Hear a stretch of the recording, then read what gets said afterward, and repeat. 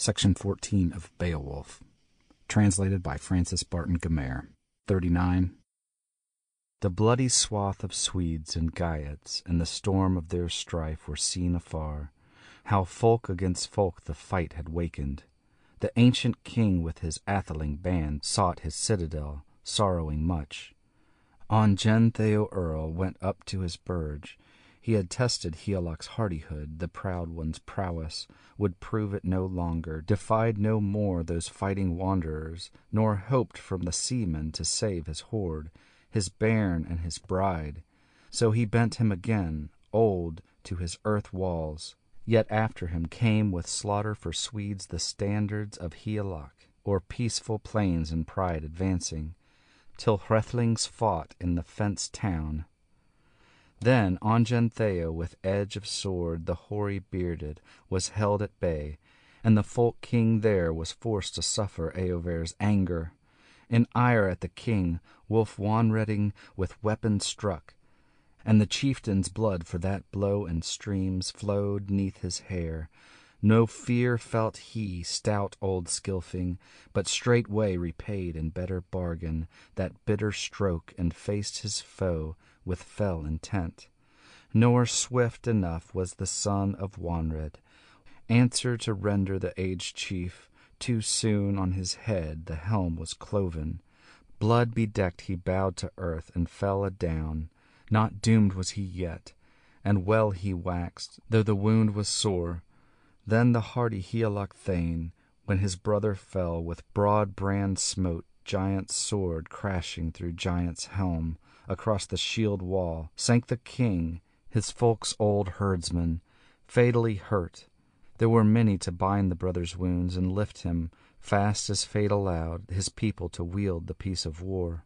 But Eover took from on Gentheo Earl from other the iron breastplate, hard sword hilted, and helmet too, and the hoar chief's harness to Hygelac carried, who took the trappings and truly promised rich fee mid folk, and fulfill it so. For that grim strife gave Geatish lord Hrethel's offspring, when home he came to Eover, and Wulf a wealth of treasure. Each of them had 100,000 in land and linked rings, nor at less price reckoned mid-earth men such mighty deeds. And to Eover he gave his only daughter in pledge of grace, the pride of his home. Such is the feud, the foeman's rage, death hate of men. So I deem it sure that the Swedish folk will seek us home for this fall of their friends, the fighting Skilfings, when once they learn that our warrior leader lifeless lies, who land and hoard ever defended from all his foes, furthered his folk's wealth, finished his course a hardy hero. Now haste is best, that we go to gaze on our Geatish lord, and bear the bountiful breaker of rings to the funeral pyre. No fragments merely shall burn with the warrior, wealth of jewels, gold untold and gained in terror, treasure at last with his life obtained. All of that booty the brand shall take, fire shall eat it. No earl must carry memorial jewel, no maiden fair shall wreathe her neck with noble ring. Nay, sad in spirit and shorn of her gold, oft shall she pass o'er paths of exile. Now our Lord all laughter has laid aside, all mirth and revel. Many a spear, mourning cold, shall be clasped amain, lifted aloft, nor shall lilt of harp those warriors wake. But the wane-hewn raven, fain o'er the fallen his feast shall praise, and boast to the eagle how bravely he ate, when he and the wolf were wasting the slain. So he told his sorrowful tidings, and little he lied, the loyal man of word or of work. The warriors rose sad, they climbed to the cliff of eagles, went welling the tears the wonder to view, found on the sand there, stretched at rest, their lifeless lord, who had lavished rings of old upon them. Ending day had dawned on the doughty one, death had seized in woeful slaughter the Weders' king. There saw they, besides the strangest being loathsome, lying their leader near, prone on the field. The fiery dragon, fearful fiend, with flame was scorched. Reckoned by feet it was 50 measures in length as it lay. Aloft erewhile it had revelled by night, and anon come back, seeking its den. Now in death's sure clutch it had come to the end of its earth-hall joys. By it there stood the stoups and jars, dishes lay there, and deer-decked swords, eaten with rust, as on earth's lap resting. 1,000 winters they waited there.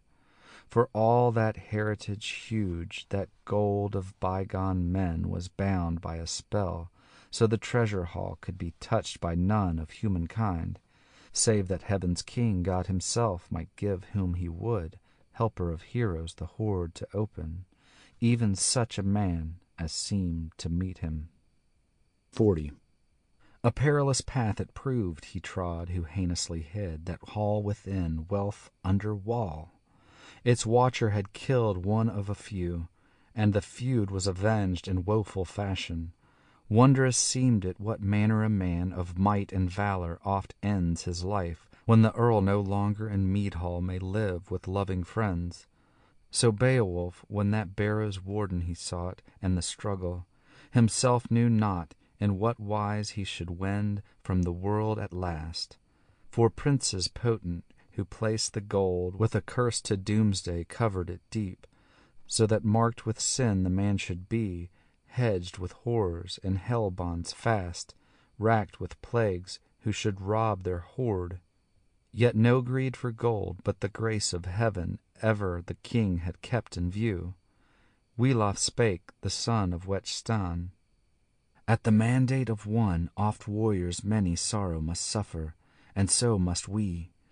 The people's shepherd showed not aught of care for our counsel, king beloved. That guardian of gold he should grapple not, urged we, but let him lie where he long had been, in his earth-hall waiting the end of the world, the rest of heaven. The hoard is ours, but grievously gotten, too grim the fate which thither carried our king and lord. I was within there, and all I viewed, the chambered treasure whence chance allowed me, and my path was made in no pleasant wise under the earth-wall. Eager I seized such heap from the hoard as hands could bear, and hurriedly carried it hither back to my liege and lord. Alive was he still wielding his wits. The wise old man spake much in his sorrow, and sent you greetings, and bade that ye build, when he breathed no more, on the place of his balefire a barrow high, memorial mighty. Of men he was worthiest warrior wide earth o'er, the while he had joy of his jewels and burge. Let us set out in haste now, the second time to see and search the store of treasure, these wall-hid wonders, the way I show you, where gathered near ye may gaze your fill at broad gold and rings. Let the bier, soon made, be all in order, when out we come, our king and captain to carry thither. Man beloved, where long he shall bide, safe in the shelter of sovereign God. Then the Baron of Wechstan bade command, hardy chief to heroes many, that owned their homesteads, hither to bring firewood from far o'er the folk they ruled, for the famed one's funeral. Fire shall devour, and wan flames feed on the fearless warrior who oft stood stout in the iron shower, when sped from the string a storm of arrows shot o'er the shield wall. The shaft held firm, featly feathered, followed the barb. And now the sage young son of Wechstan 7 chose of the chieftain's thanes, the best he found that band within, and went with these warriors, one of 8, under hostile roof. In hand one bore a lighted torch and led the way. No lots they cast for keeping the hoard, when once the warriors saw it in hall, altogether without a guardian lying there lost. And little they mourned when they had hastily haled it out, dear-bought treasure. The dragon they cast, the worm o'er the wall for the wave to take, and surges swallowed that shepherd of gems. Then the woven gold on a wain was laden, countless quite, and the king was borne, hoary hero, to Hrone's ness. 41. Then fashioned for him the folk of Geats, firm on the earth a funeral pile, and harness of war and breastplates bright, and the boon he asked, and they laid amid it the mighty chieftain, heroes mourning their master dear. Then on the hill that hugest of balefires the warriors wakened. Wood smoke rose, black over blaze, and blent was the roar of flame with weeping. The wind was still, till the fire had broken the frame of bones, hot at the heart. In heavy mood their misery moaned they, their master's death, wailing her woe, the widow old, her hair upbound for Beowulf's death, sung in her sorrow, and said full oft she dreaded the doleful days to come, death's enow, and doom of battle and shame. The smoke by the sky was devoured. The folk of the Weders fashioned there on the headland a barrow broad and high, by ocean farers far descried. In 10 days' time their toil had raised it, the battle braves' beacon. Round brands of the pyre a wall they built, the worthiest ever that wit could prompt in their wisest men.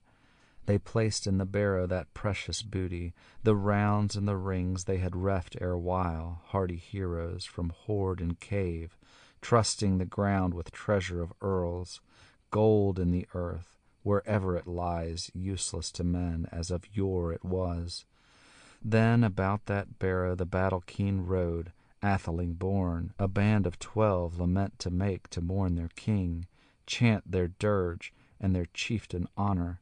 They praised his earlship, his acts of prowess worthily witnessed, and well it is that men their master friend mightily laud, heartily love, when hence he goes from life in the body forlorn away. Thus made their mourning the men of Geatland, for their heroes passing his hearth companions, quoth that of all the kings of earth, of men he was the mildest and most beloved, to his ken the kindest, keenest for praise. End of Beowulf. By Unknown.